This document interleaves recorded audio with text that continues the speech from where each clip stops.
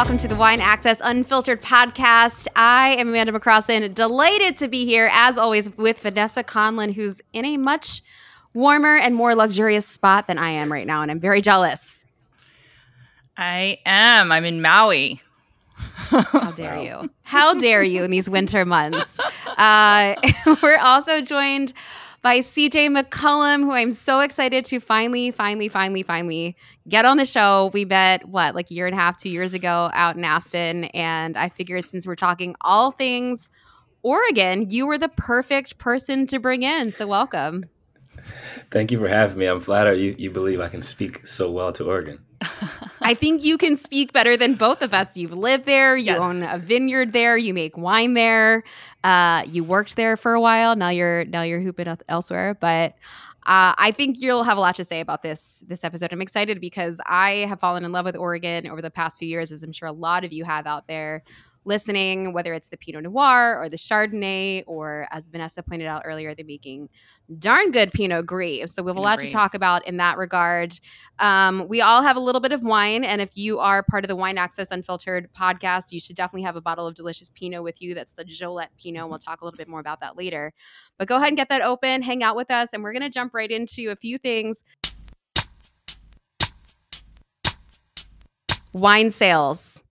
It's a must whenever we do this podcast. Winery sales in Napa, although we're not talking about a big guy. We're actually talking about the fact that a couple of wineries, unlike some of the other wineries that we've talked about before in their sales, like Joseph Phelps and Silverado, there are two wineries that are for sale in Napa Valley, and they are listing their buying and selling price. So I thought I think there's a lot of nuggets in this article, which is by Esther Mobley from the San Francisco Chronicle. Napa vineyard sales are usually secret. So why was this $34 million deal so public?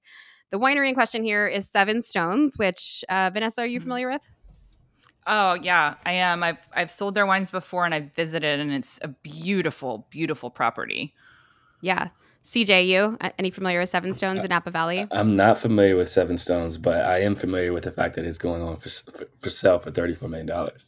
You are how are you familiar? Were you looking at it? I just no, I'm not. I'm not in a position to do that right now, as I'm currently building out a vineyard in Oregon. But I'm always curious to see what's kind of going on. I have some wine advisors who send me listings or things that may potentially be hitting the market, sometimes before they hit the market, sometimes after. So I can just see where the price comps are compared to Oregon as opposed to California. Yeah, well, it's setting the bar high for the rest of the wine world. 45 acres, St. Helena property that contains Seven Stones Winery. It was sold for $34 million. You do get a couple houses and 2 3/4 acres of grapevines with potential of 5 more being planted. But I'm no accountant, but like those numbers don't sound like anybody's making any sort of return. No, it makes soon. me wonder if it's, just sort of like a jewel in the crown, like a showpiece. I think if they were actually trying to make money off of the property from the vineyards, no way. What would they have to charge per bottle to make that financially viable? That's sort of the takeaway of right. And that's sort of the takeaway of this article is Napa Valley just turning into this place where people aren't necessarily going to be buying these already established wineries for the brand name or even for the vines? Is it just sort of a trophy? And I think that, we'll see what happens. Seven Stones has always been a very tiny production. In fact, I think for a long time they had their claim to fame was smallest operating winery in Napa Valley or something. Aaron Pott made the wine. I don't know if he's still making the wine, but he was making the wine. And then another winery that's also listing their price is Meteor Vineyard down in Coombsville, which you're probably familiar with for going into some pretty high named brands. And actually Meteor was making wine themselves that was very good. I remember selling that at press and I loved it.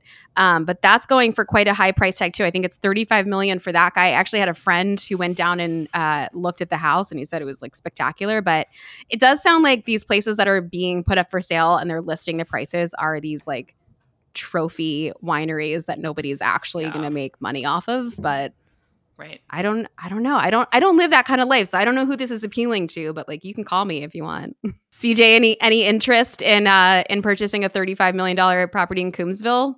I don't know who would say no faster, my wife or my financial advisor, but I think looking at the way the wine scope has shifted, I think this is more of a vanity play for sure. You look at the financials behind wineries, obviously the acreage, how much fruit you can produce, what you could sell direct to consumer versus wholesale.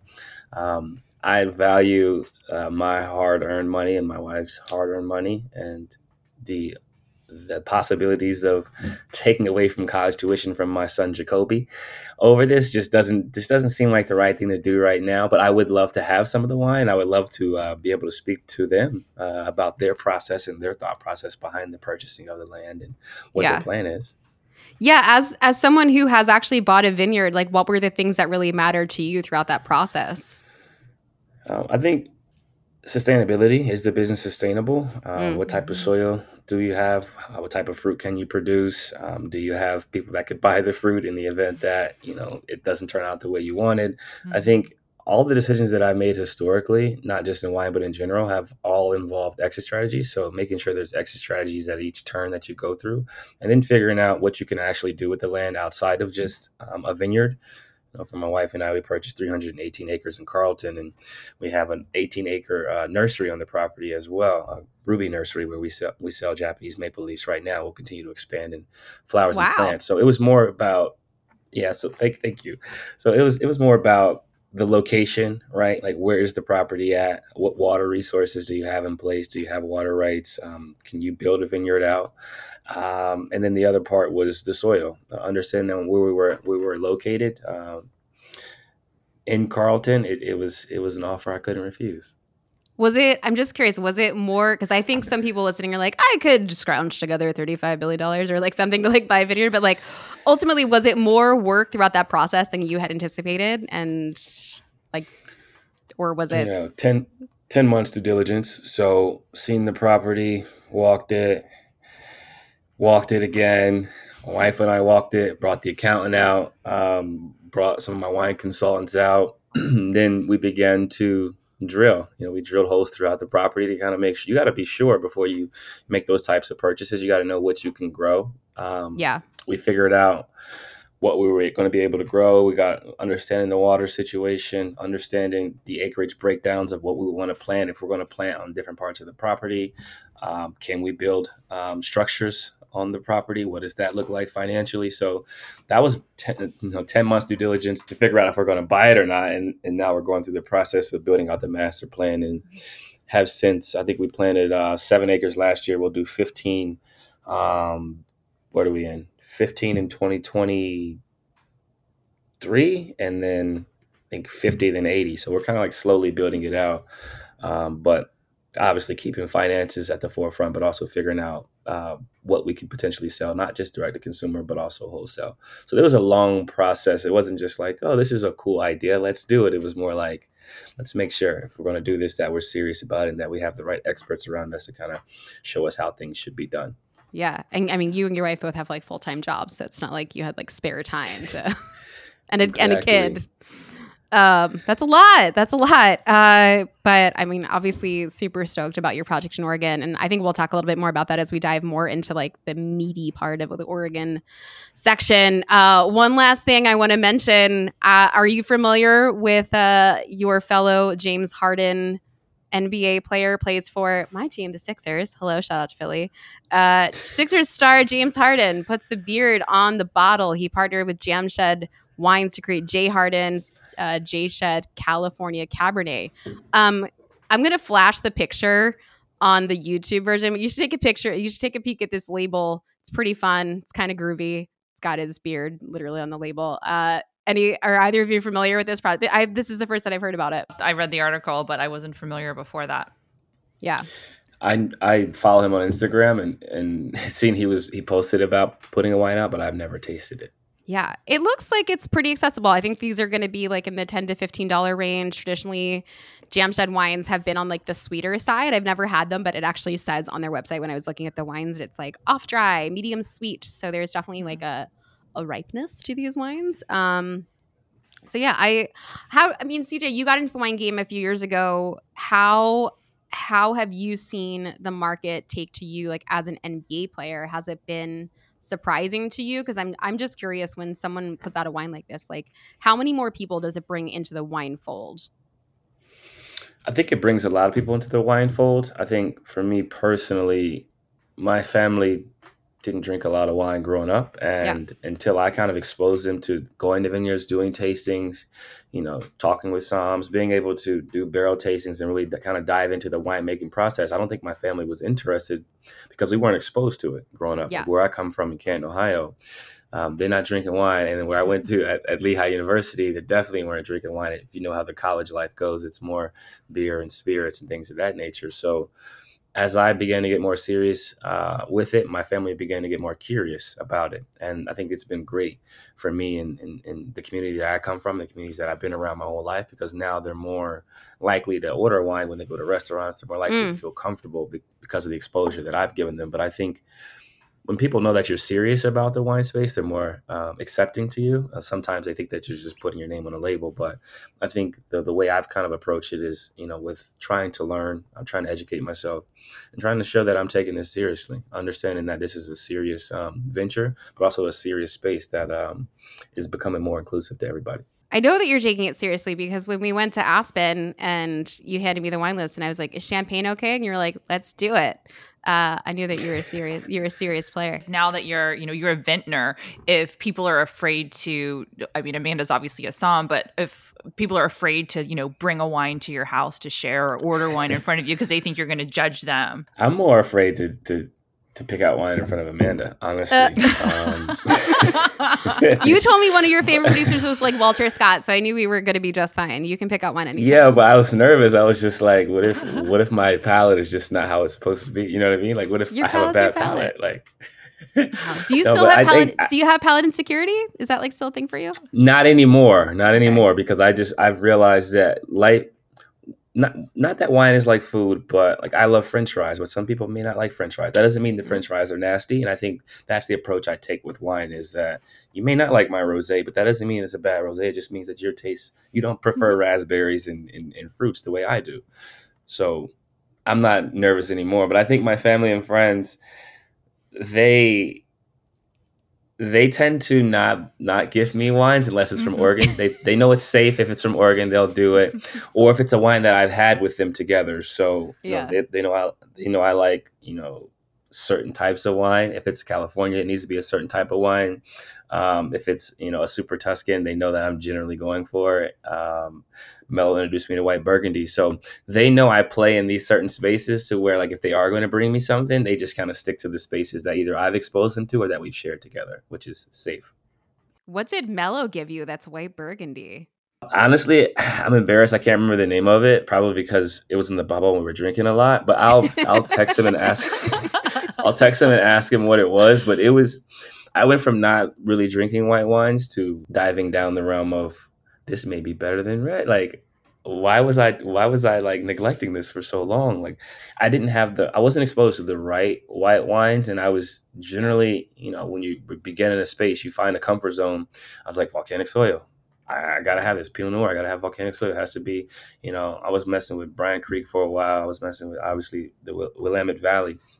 And I was just targeting certain wines. Like Walter Scott was the first Oregon Pinot Noir that I had. So if it wasn't on that scale, like, then I was afraid. I was like, no, this is what I know is good. It's like when you have pink lemonade and then you get exposed to regular lemonade. You're like, okay, I can do these two now. That might be my favorite analogy ever. That's such I like that. Yeah, it's like, okay, I'll try strawberry lemonade, but it has to be lemonade. You know what I mean? Like, that's kind of how I was. To be clear, did you start first with pink lemonade before you? I actually started with. No, I started with regular lemonade. With regular lemonade. Then I went to pink, and then I started going to places, and they were like, "We have strawberry lemonade," and that's when I was like, "Whoa, this is a game changer." It was a game changer for me. And that is CJ's wine journey in a nutshell. Gotta love juice. You have to love juice in this world. You have to love juice. Speaking of juice, we're going to drink some good juice in just a second. But before we get there, we're going to remind everyone to like, subscribe, and review this podcast. If you're enjoying the podcast, we'd really appreciate it. It helps other people find the show. It helps us continue to do the show because we get, really nice feedback from our bosses who let us do this show. So that's very helpful. Yes, we love that. And the other upside of leaving us a review is that we might read one of your reviews, which I'm going to do right now. And this is from GRF1399, who said, "Fun show, and you learn a lot too." Well, that's nice. I've been an Amanda McCrossan fan for some time now. Well, thank you so much. And she's got me excited about wine. The show is another great extension of how she takes wine and makes it a fun experience. I learn a lot with the show, but I also have a good time with it. Vanessa Conlin is also excellent in the podcast. I agree. They have a great chemistry, and their love of wine is infectious. Highly recommended to anyone who loves wine and wants to know more about it. Thank you for that very kind, enthusiastic, and well-written, thought-out time that you took to write that. That was not just a quickie, thanks so much. Really appreciate it. And nice. Isn't it so nice? I love when people say nice things at that. Aww. Shout out to you. As a reminder, this podcast is available in video form on YouTube. And of course, you can catch all of our video clips on Instagram at Wine Access Unfiltered. If you are a part of the Wine Access Unfiltered Wine Club, this week's wine is the Gillette Pinot Noir. Vanessa's going to tell us a little bit about in a second, but we're going to ask you to go ahead and get that open if you haven't already. We're going to jump into all things Oregon and keep the show flowing because this is your all-access guide to everything you need to know about Oregon wine. Let's get started. Vanessa, tell me about the Gillette, because this was a wine that you guys introduced me to when we were talking about what was going to go in the shipment, and I didn't know it, but when I heard about it, when I tasted it, I was super excited about it. I'm actually not totally surprised that you hadn't heard about it before, because it's mostly a restaurant wine. This was sort of specifically created to be a by the glass. It's owned by the same owner of Le Cadeau. And it's all from the Willamette. It's from 6 different, all hillside sites. In fact, the Le Cadeau, the estate vineyard, I haven't visited, but someone who I work with at Wine Access said it's the rockiest vineyard he's ever seen. So kind of a fun, lesser known wine unless you are drinking by the glass pretty frequently. But I think it's in Philly. So shout out to that. It's at, what's the restaurant called there? Le Parc, Amanda? Yeah, Park. Yeah, Park is awesome. Yeah. So it's cool. either I didn't know that. Currently by the glass or has been at least historically by the glass there. Ooh, so, I'm going to be in Philly in a few days. I'll check it out. That's so exciting. All right. Yeah. Way to go. Very cool. Well, I want to start by asking everyone initial thoughts on Oregon wine. When you first heard about Oregon wine or when you first tasted Oregon wine, what were your first impressions? What did you think? Vanessa, why don't you start? Yeah, I mean, I was familiar with, Chardonnay, Pinot Noir, Pinot Gris initially. I came to appreciate sparkling later. I really didn't know that sparkling wine, high quality sparkling wine, was happening there until sort of later in my wine journey. But I love it. I'm a big fan of all 3 of those varieties. For me, when blind tasting, let's say if it was like a flight of Pinot Noirs, there's something about Oregon that always told me where it was from, where it's almost like it's this mix of fresh berries. So it's almost like if you went to the farmer's market and you took your basket and you just took a handful of every single berry that they had. It's like a very freshness, it's a really fresh picked berry note. But I'm a big fan. I'm a huge fan. I wish we could get more of it. We've actually had a little bit of a shortage being able to find particularly Pinot Noir from Oregon lately. So I'm really excited to have the Gillette. What do you think is the reason for that? Well, I think they had bad vintages. Fires in 2020. They had fires as well, just like we did in Napa, and we're seeing that, with Napa Cab shortage in the market. So I think a lot of it was that. Yeah. Interesting. I think those are solid takeaways. I'm with you on the mixed berries. For me, Oregon Pinot, and I think we're specifically talking about the Willamette Valley in Oregon right now, I think, which is mostly what you're seeing out in the marketplace is coming from the wider appellation of the Willamette Valley. But for me, there's always it wasn't quite New World. It wasn't quite Old World. It kind of sat right in the middle. I find Sonoma Coast Pinot, you're always going to have a little bit more of that brambliness. You're going to have a little bit more of that ripeness, that it can be a little bit more sun-kissed. I think when you talk about Santa Barbara Pinot, leans a little bit into those like umami things, but it still has like a sun-kissed nature to it. You go to Burgundy, it's super tart, and you got like a really nice like nerviness to it. And I think for me, Oregon was like all of those things combined with like a heady chewiness to it. Oregon is just different. It's not, some people compare it to Burgundy. Some people are like, oh, it's New World, so it tastes like California. But like Oregon is very much its own thing. But CJ, as an Oregon vintner and a lover of all things Oregon wine, what were some of your first impressions of the Oregon wine scene and the wines coming from there? When I first got drafted in 2013, I had no idea there were so many wineries in Oregon. I think there's over 600. It's the state that produces the third most wine in the United States. So I was just unaware of all this stuff. And one of my teammates actually was like, we should go wine tasting. And I was like, we can do that here? Like coming from, Ohio, I just wasn't exposed to the wine space and I wasn't exposed to Oregon in general. And I think right away, I just thought about how beautiful the valleys were, like looking at the valleys, looking at the scenery that you get when you're on different vineyards, specifically, in the Willamette Valley. And then you taste the wine and you see the diversity in the wines. Obviously, we get a lot of precipitation. You get hot summers, but you get cool nights, especially as you get closer to the coast. I think the climate plays a huge factor in the grapes, but also some of the different winemakers that we have out there, some of the different wineries that we have out there, they have different techniques. They make wine in different ways to where it's enjoyable. And I've never had a bad time, tasting wine out in Oregon, going to different places. And I think the exposure that Oregon is getting now is rightfully deserved. Yeah. Have you seen more like when you're talking about wine with other teammates, when you're out on the road, like are people talking about Oregon wine more or less the same? I think they're definitely talking about it more. Even when I'm going to restaurants, I'm starting to see, consistency and that there's generally an Oregon Pinot, generally an Oregon Chardonnay, depending on what type of restaurant you're at. I think people have come to respect Oregon wine. They've come to respect the process in which it's made. And I think you talked about the purchase of that property earlier out in California. There's a lot of buyers coming from California to Oregon because the land is cheaper, but you can still get great fruit and produce quality wine, probably a fraction of the cost that you'll spend in California. Yeah, and I think this, you can buy a vineyard for less. I think the wines in general less. Although I think I don't know, Vanessa, this is maybe an MW question. Why do you think Pinot has always been, unless we're talking about Burgundy, Pinot has always been less than Cabernet?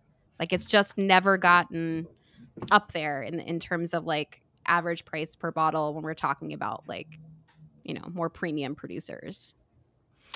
I mean, I think a lot of that was dictated by Napa Valley specifically, right? Where you just come to expect that. I mean, we know how expensive the land is, how expensive it is to farm high quality, to have a great winemaker. But I think that there's just an expectation that, Cabernet costs, you're going to have to pay for it. I do think people will shell out. I mean, if I look particularly like Sonoma Coast, there are some higher priced ones and people will pay for that. But you're right. It's never had the same price tag. But I think that was really set by Napa Valley being kind of, it's the king, Cabernet is the king of Napa. And Napa has such a strong brand name, as that I think they've did a good job, maybe a disservice in a way to consumers, but they did a good job of establishing themselves in the luxury space. Yeah, I think so. And I think you're right. I think the Napa thing definitely plays a huge role. And I think Napa definitely set the price for the entire wine world, right? If you look at prices of Bordeaux, you look at prices of other like cold Cabernets, Napa Valley definitely has pushed that envelope more so than other regions. And as a result, other regions have followed suit. But I want to wax poetic about Oregon and why we all love Oregon and just let us kind of like dive down a rabbit hole. But I since we're talking about Napa, I think a little history is in session, right? Like we should have a little moment for Oregon wine history. I think much like the California wine history, like we started seeing vines being brought to Oregon in the 1850s. And then like the rest of the country, when Prohibition hit, we saw a huge decline, right? Wineries shut down, vine production stopped. And it really wasn't until the 1960s that Oregon, similar to California in the way that, Robert Mondavi brought everything to light in the 60s in Napa Valley, we had a sort of renaissance in Oregon by way of a man named Richard Sommer. So Hillcrest Winery was kind of where it all started for him. But what I didn't know, Vanessa, maybe you knew this, maybe CJ, you knew this too. What I didn't know was that Oregon actually had its own little like version of the Judgment of Paris called, I'm going to butcher this, the Go Milo French Wine Olympiads in 1979. Are either of you familiar with this? No. Yeah, I found this on Wikipedia, so take it with a grain of salt. So the French Wine Olympiads happened in 1979, interestingly, right around the Judgment of Paris. And the 1975 Irie Vineyards Pinot Noir, like, won the whole thing over a bunch of French producers. And it, just like the Judgment of Paris, pissed so many people off that they ended up doing a rematch. Robert Drouhin did the rematch. And then the Joseph Drouhin Chambon Musigny from 1959, mind you, which I feel like is unfair. Like, you're just going to randomly, if this is in the 1970s, you're going to throw 1959 Pinot in the lineup. Like, that feels unfair. But anyway, I digress. So that one, but Irie took a close second. And I mean, they say that that's kind of what changed the industry for Oregon at large. But I don't know, when you look at like Oregon wine trajectory, I feel like it's only been within the last like 20 years that people started paying attention. Am I completely incorrect in saying that? I think they started getting, to your point, a lot of attention in the 1960s. I think you mentioned Irie. I think, David Lett, if I'm correct, like he kind of was one of the first to really explore like high quality Pinot Noir and Chardonnay in the region. And then like Dick Ponzi, right? Of Ponzi. And so I think that they were kind of the pioneers and started getting attention. I think, if I'm remembering too, it's almost like, it's funny because we talk about like, the new world and the old world, and how we don't have the same kind of like restrictions here that we, that are dictated in some regions in Europe per se. But I think a lot of these folks who like ended up going there in the 1960s, it was almost like because California was too restrictive, which was hilarious because so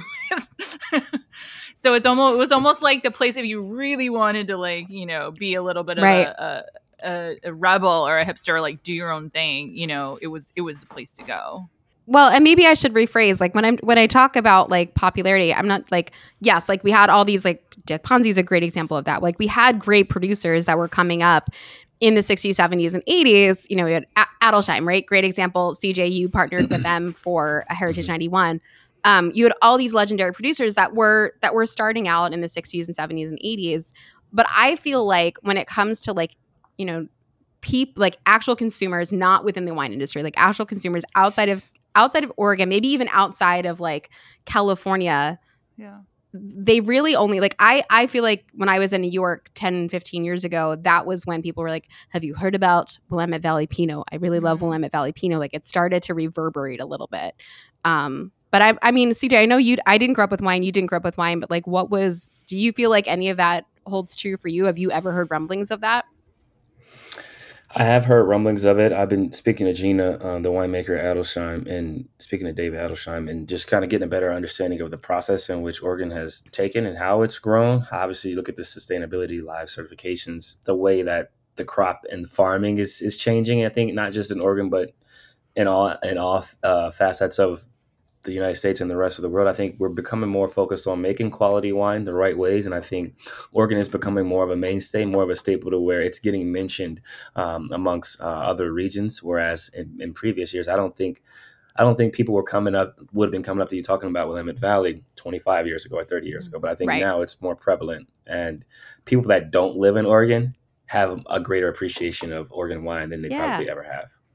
Yeah. Like, I think I always use my mom as a barometer, right? Like, if my mom has heard of something, that means it's probably like gotten pretty popular elsewhere, because like, she knows what I tell her, but she's not super into wine.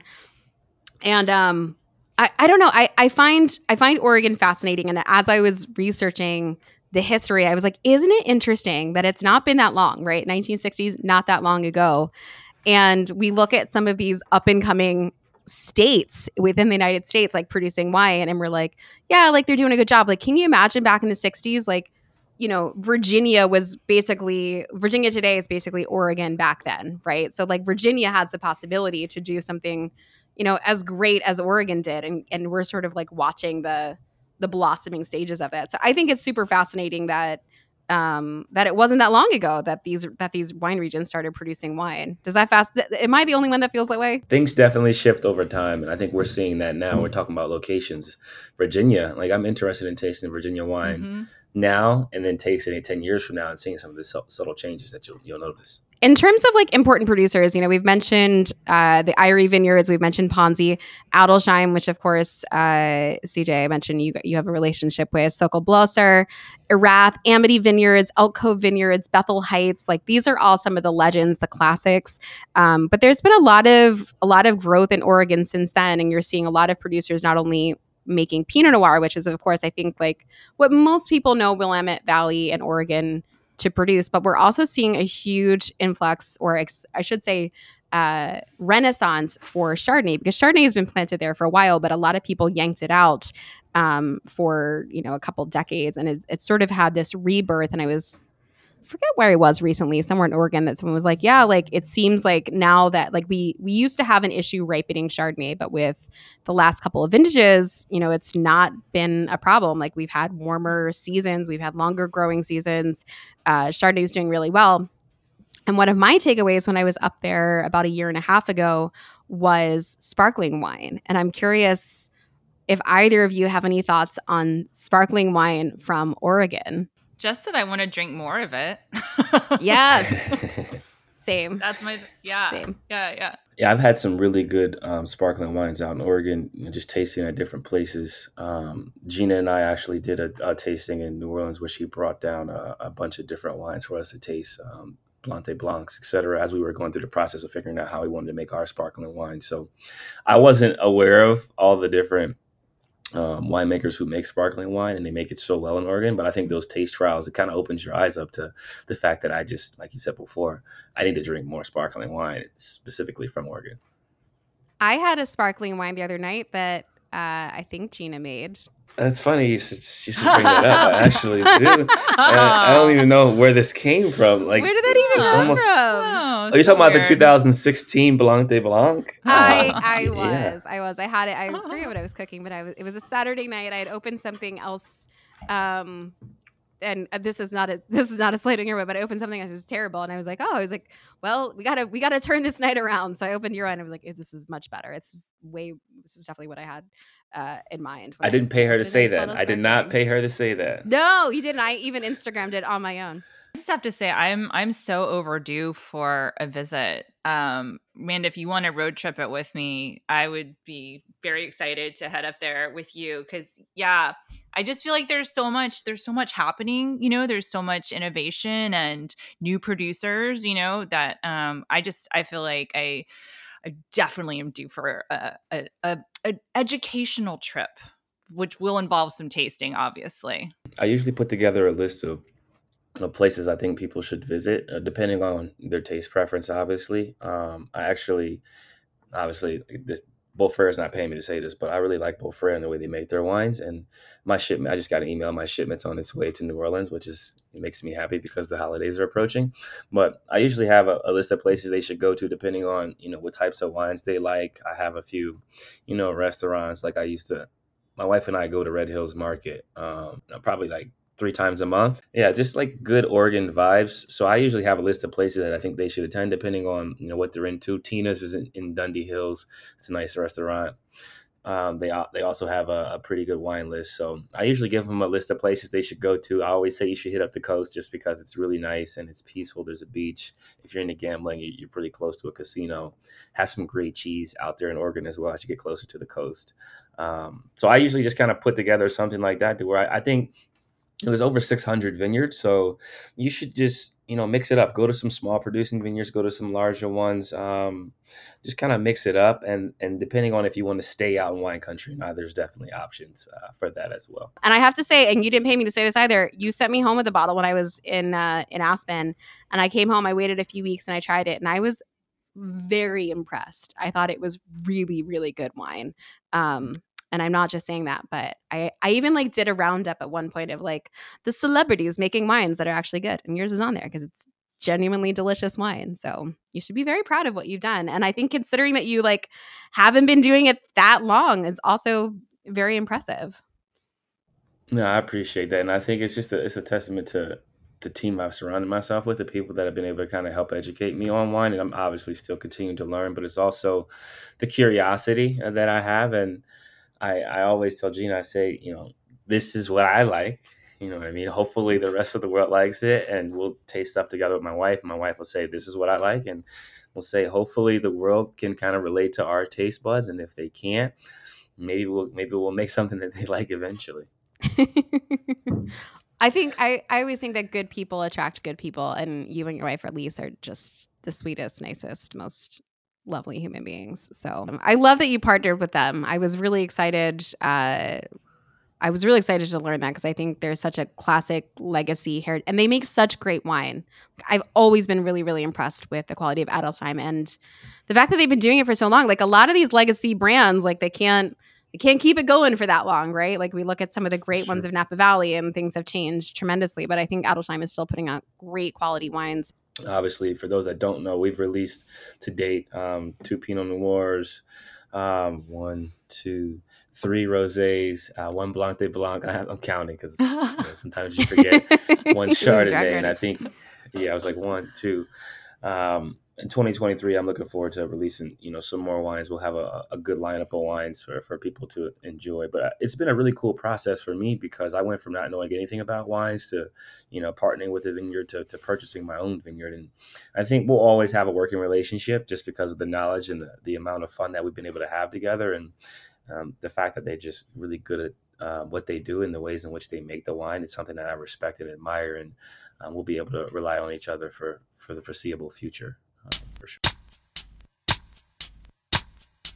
We've got a couple questions from the audience. We'll start with, how does Pinot Noir and Chardonnay from Sonoma differ from the Willamette Valley? MW Vanessa, I'm going to let you take this one. What were some of your differentiating factors? For me, Sonoma Coast can almost sort of be more austere sometimes, just depending on where you are. If you're in like the West Sonoma, like the extreme. Whereas I get a little bit more of that kind of the fresh picked berry fruit with the acidity, but kind of a little bit more like roundness and lushness from Oregon. That's one of my takeaways. I think you just described this wine to an absolute T. The Jolette is exactly how you just described it. Like I was sipping it as you were saying that. I was like, yeah, it's all those things. Yeah. CJ, anything you want to add? Anything that you found? Like, I know you drink a lot of Pinot. Anything that you found that kind of like separates the two? I think you basically described it. I do enjoy certain wines in Sonoma. I do enjoy them. I enjoy the smoothness in them. I think depending on what parts of Napa you're in, I'm not a big Napa bold cab. I was wondering if you're going to say it. I was going to let you say it, but I know you're not super into the Napa scene. So no, let's dive in. Let's unpack this. I'm not a big Napa guy. It's just the way that my taste buds have been treating me lately. I do enjoy certain Napa cabs, but I've found that as an athlete, and this is just my personal body, my body doesn't respond as well to bold cabs in terms of how I feel the next day, in terms of how I play the next day. And I think the smoother wines have been better for not only how I sleep at night, but how I recover, in the sports world. So that's why I've gravitated towards the more smooth wines. Even there's some smooth wines made in Sonoma as well. Are you saying that Willamette Valley Pinot Noirs, and maybe specifically that of Heritage 90 wine, are just like better for you and will make you a better athlete and potentially make you good enough to be in the NBA? Is that what you're saying? That's what I heard. Because that's what I understood. I'm not saying you'll go to the NBA, but you will be able to function at work the next day in whatever job that you have. And I'll go to my version of the NBA. Yeah, unless you're drinking too much of bubbles, you shouldn't have a hangover the next day, which is, what I need in my lifestyle is I need to be able to function. I need to be clear-headed, either when I'm taking care of my baby or when I'm running the offense, with 20,000 people watching in the fourth quarter. Like, I got to be sharp and level-headed. And I don't feel sluggish when I drink certain Oregon wines. And that's 7 years of drinking them. 8 now. I think that's like the best endorsement you could give for Oregon wine. CJ, I'll let you take this one since you live there. What is the best time to visit Oregon wine regions? Oh, great question. Not right now. Do not go. Right now is the winter, by the way, since if anyone's listening to this in weird. Yeah. Not right now. I would say the best time to visit Oregon wine country would be May, June, July, August. When you get about halfway through September, the rain begins to come back, but it's still pretty with the leaves changing colors. Yeah. So the fall is not a bad time to go. But summer, Oregon is one of the best places in the world in terms of climate, in terms of things to do, in terms of obviously drinking wine. It'll be hot, but if you're out in, depending on what wine region you're in Oregon, it'll have that cooling effect as you get closer to the sunset. It'll be nice. It'll be peaceful, and you will enjoy the scenery for sure because it won't rain for about 3 months out the year, and that's when I would ideally go. Yeah, just don't catch it during a heat spike like I did this past July, because that was Oregon is not equipped for that kind of weather. That is not a place you want to be during a heat spike. Yeah, it was like 100 and something all day. I think IPNC is in July again this year too. Yeah, so that's exactly where I was. And I will say shout out to IPNC. It's the International Pinot Noir Celebration. It's an awesome event. It's like this weekend thing. We call it a summer camp, like wine summer camp for adults. You basically go, you can stay in the dorms if you want to. Most people stay at a hotel, but then you just you're immersed in all things Oregon. So, and all things Pinot Noir, not just from Oregon, but you go around to vineyards, you do classes, you do meals. It's really fun. Unfortunately, yes, this past year was in the dead of July during a heat spike, and it was uncomfortably warm, but a lot of fun nonetheless. This is maybe one for me. I'm not sure. Do Oregon wines age as well as California wines? I think the answer is yes. They do, absolutely. And I've had some of the wines from Oregon, especially some of the old Juan wines from like the 80s and the early 90s. Those wines are unbelievably good. I have been blown away by the ageability of those. I've also had some like older Ken Wright Pinots. I've had I'm blanking on the other producer, but some really, really old like Irie vineyards. If you can find some old Irie vineyards, those are great. They lean more into these like kind of it smells like when like in the fall when like the leaves just start to turn a little bit. They start to smell like that. But they're beautiful. They're really, really pretty wines. Age a little like Napa, a little like Burgundy. I don't know, a little bit of both. We sort of touched on this. Why are Oregon wines more affordable than California wines? Just Napa, right? Just like it all goes back to Napa. Although that's a big generalization though too, like California, because keep in mind like Barefoot is also from California. This is true.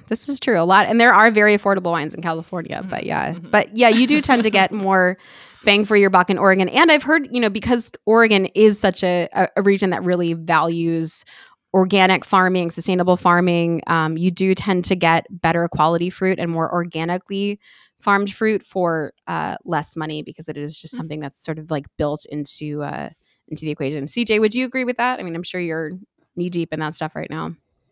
Yeah, I would say that from a sustainability standpoint, Oregon is in the right direction. Obviously, the state in general is more, I'm not going to say they're more health conscious, but we're moving in that direction to where I'm starting to read the backs of labels to kind of figure out how they're making their products, how they're making their fruit. You're starting to get whispers of certain vineyards or winemakers that aren't doing things the way that most other people would like to see it. And I'm starting to hear about that as I'm building out my vineyard. So I'm trying to take the proper steps now to make sure that we're live certified and are doing things the way we should be doing them. So that the world is in a better place and that our environment isn't being exposed to too many toxics or chemicals.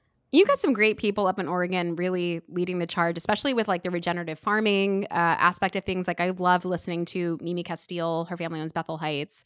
She's got her own winery called Hopewell. I love listening to her and her take on farming, regenerative farming, and really taking things to the next level when it comes to sustainability. So, I mean, not that we don't have great people here in California and all across the United States, but it's been really fun to see you guys kind of take a really giant step forward when you didn't really necessarily have to, right? Like you didn't have to do everything that you've done. So that's been kind of cool to watch.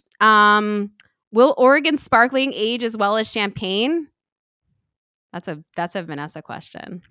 Gosh, well, it's kind of like I almost feel like Amanda, you should chime in on this a bit because of your history with working with like older Napa cabs. But I almost feel like it's like the chicken or the egg, where it's like, are people aging it? So like, do we know? Because I feel like for a while it's like, oh well, Napa Cab isn't going to age, but like, how many people were really holding on to them, right? Because like the thought was that they won't, but the truth was that they do. So I guess my question would be, I don't know, where can I find these older sparkling wines from Oregon so that I can try them? I think, like, given everything that we know about how wines age typically, I think the answer is probably yes. Like, yes, they will age. I mean, I think they've got that acid backbone, right? I mean, they should. I just haven't had them. I think all signs point in that direction. Well, I think only time will tell. And truthfully, I don't think sparkling wine has been the thing up in Oregon for long enough for us to actually know. But CJ, what do you think? You want to have a hot take on this? I'm pro Oregon, but I think it's centered around the lines of how are you aging it? Like how is it in your cellar? Are you racking it? Like what's the temperature? I think all those things play a factor. This is me telling a longer story. When I moved, from Oregon to New Orleans, I had a cellar. I had 1,100 bottles in my cellar, so I moved 1,100 bottles from my personal home cellar to an offsite cellar, and obviously I had racks and all that stuff. The cellar I ended up moving it to I didn't have enough racks for 1,100 bottles. So some bottles were up, some bottles were tilted. You know what I mean? I think tasting through some of them, they're going to taste different depending on how you store them and the temperature that you store them at. So I think all those things play a factor to where I have Oregon wine and California wine sparkling and not in my cellar. And I couldn't say that this bottle is better than that bottle because maybe it wasn't treated the same. So I didn't think it would be, it's not fair for me to say basically because how you store it will kind of determine the taste in most cases. CJ, I'm so proud of you for that answer. It's a great, that is a great answer. Yes. I feel like, for a guy that was like, I didn't grow up with wine and I'm kind of like only new to the game. Like that was such a well put, thought out answer. And not that I'm surprised in the least, but like, as a somm that like warmed my heart. And you're like, well, it depends on how you're storing it. And there's a lot of like that that made me so happy. Well, thank you. I as much as I want to say Oregon is better, I can't do that. That's not factually correct from what I've seen because, like I said, I've had wine travel from Oregon to New Orleans and tasted it and side by side, and I've done all those things, and it literally depends on the trauma you put the bottle through. Yeah, I think that's a great point. And CJ, you are such a breath of fresh air and like so needed in this wine industry. I'm so excited that you're here. I'm so excited that you're part of the wine community. I am thrilled about what you're doing with Heritage 91. I do want to give you a moment to just like plug your wine, like where you can find it, what people need to know. Yeah, you can find my wine right now almost exclusively at McCullumHeritage91.com. My last name, Heritage91.com. We're sold out of our Pinot Noir right now. We have small quantities left. We have Blanc de Blanc, Rosé, and Chardonnay left. We actually have a holiday bundle that you can buy right now where you get the Blanc de Blanc, the Chardonnay, and the Rosé. I think the cool part about the wine that we're making right now with Adelsheim is that we're making a variety. We have a variety of price points, and we have a great winemaker. The wine's made the right way. Pinot Noir is really, really good. I think we've had a lot of hits on that. It generally sells out pretty quickly. The Rosé is a fan favorite for a lot of people that I've met in New Orleans and been with, from our staff to our players to fans.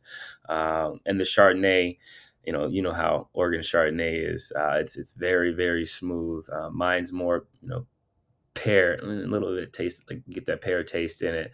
But as a person who's gifted Chardonnay to people who don't like Chardonnay, they seem to have enjoyed it more than they thought they would. So I think that's a sign that one, we got a really good winemaker, and two, the grapes in Oregon are phenomenal. Yeah, Chardonnay is where it's at. I'm a big fan of Chardonnay. I think you're right. I think Chardonnay, if you gift Chardonnay from Oregon to someone who doesn't like Chardonnay, I think they'll probably be pleasantly surprised. And if that's your only takeaway from this podcast, that Oregon is not just a place for Pinot Noir, you can also find great Chardonnay and great sparkling wine. And you can find a lot of wines that are delicious on wineaccess.com. And you could also just let us select them for you by way of the Wine Access Unfiltered Podcast Wine Club. If you're not a member, it's time to join. I don't know what you're waiting for. The time is now. Get in on the next shipment. The link is below. Remember to, while you're at it, remember to like and subscribe and review and do all those things that we really appreciate. CJ, I can't thank you enough for taking time out of your incredibly, incredibly busy schedule. I know you are a tough guy to lock down, so I appreciate you being here. And until we see each other, hopefully at like Aspen or something else in the next few months, I'll see you soon. This is the Wine Access Unfiltered podcast. We are your hosts, Amanda McCrossan and Vanessa Conlin, and we thank you so ever so much for listening and joining us on this wine adventure. Cheers, guys.